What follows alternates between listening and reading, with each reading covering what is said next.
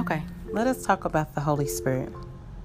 Like Father and Son, the Holy Spirit is at the disposal of the other person of the Trinity, and they all three are one.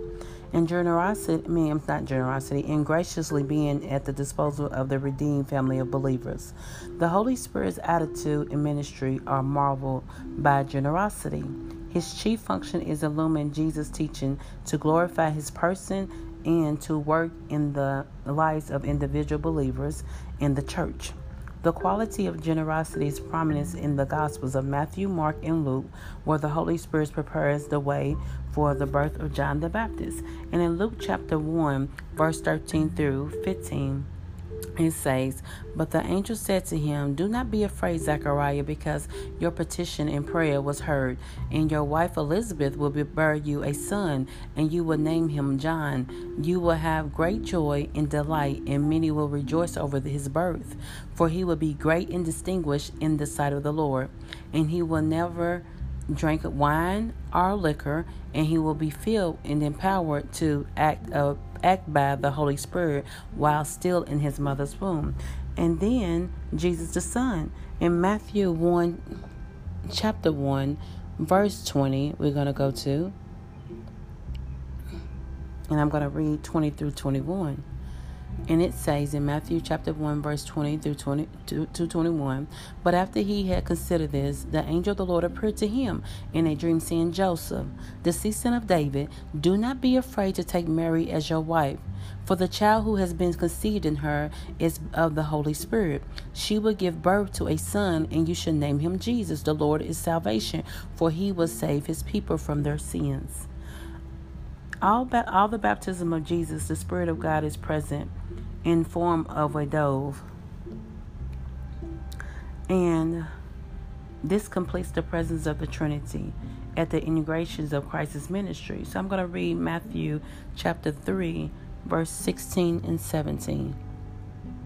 And it says, "After Jesus was baptized, he came up immediately out of the water. And behold, the heavens were opened, and John saw the Spirit of God descending as a dove and lightning on him, Jesus. And behold, a voice from the heavens said, 'This is my beloved Son, in whom I am well pleased and delighted.'"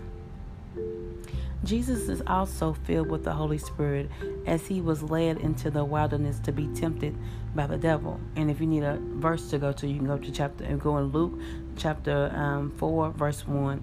And the prophecy of the Old Testament prophesies about Christ coming. Let's go into Isaiah. No, my computer. Okay.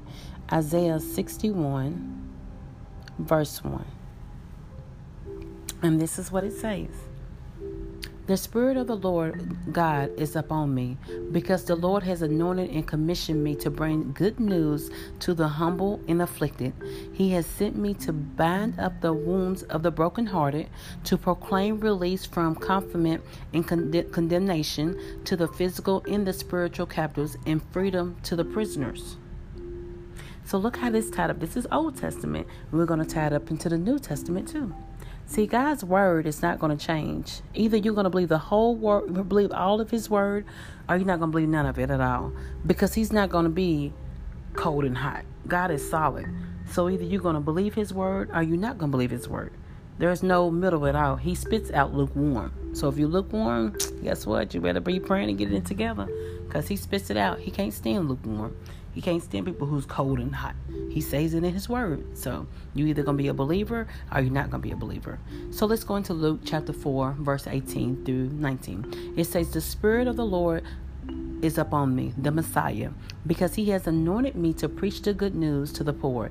He has sent me to announce release, pardon, forgiveness to the captives, and recover of the sight to the blind, to set free those who are oppressed, downtrodden, bruised, crushed by tragedy, to proclaim the favorable year of the Lord, the day when salvation and the favor of God abound greatly." During Christ's ministry, Jesus refers to the Spirit of God. And you can need a verse, you can go into Matthew chapter 12, verse 28 through 29, as the power by which he is casting out demons. The baptism with the Holy Spirit in Acts 1:5. I'm going to go reading that one. We're going to read some of the baptism of the Holy Spirit. And it says, verse 5, Acts chapter 1, verse 5, it says, "For John baptized with water, but you will be baptized, empowered, and united with the Holy Spirit not long from now. It's pouring out of the Spirit's power in missions and evangelism." That's out of that chapter 5. That's just a sentence I wrote down. It's pouring out of the Spirit's power in missions and evangelism. So I'm going to read to Acts 1, still in 1. We're going to go to verse 8. "But you will receive power and ability when the Holy Spirit comes upon you, and you will be my witnesses to tell people about me, both in Jerusalem and all Judea and Samaria, even to the ends of this earth." This prophecy of Jesus in Joel, let me go into Joel. And I'm going to go into Joel chapter 2, verse 28. And we're going to read I'm going to read until 32.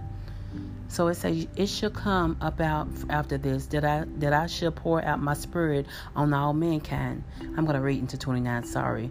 "And your sons and your daughters will prophesy, your old men will dream dreams, your young men will see visions, even on male and female servants. I will pour out my Spirit on those days."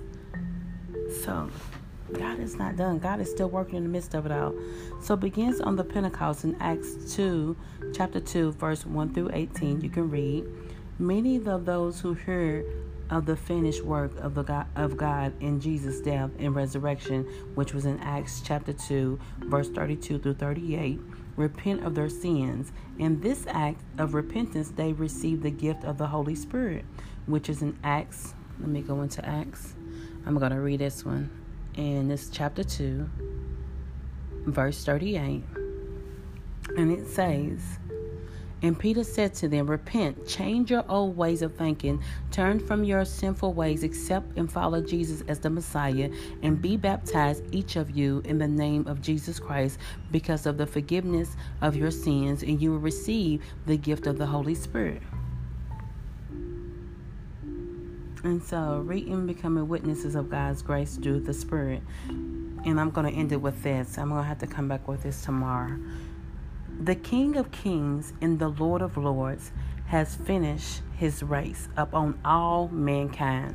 Now it is up to us to make the right choice. Yes, every day when we wake up, having breath, but do not take it every day for granted. This earth is our temporary home. What we choose to do on this earth is what will determine which destination we will go to, eternal heaven or eternal hell. Do you like heat? Do you like turmoil? Do you like pain? Do you enjoy the suffering? Do you want garnishes of teeth? And do you want all that to be like that for eternal life? That's the lake of fire.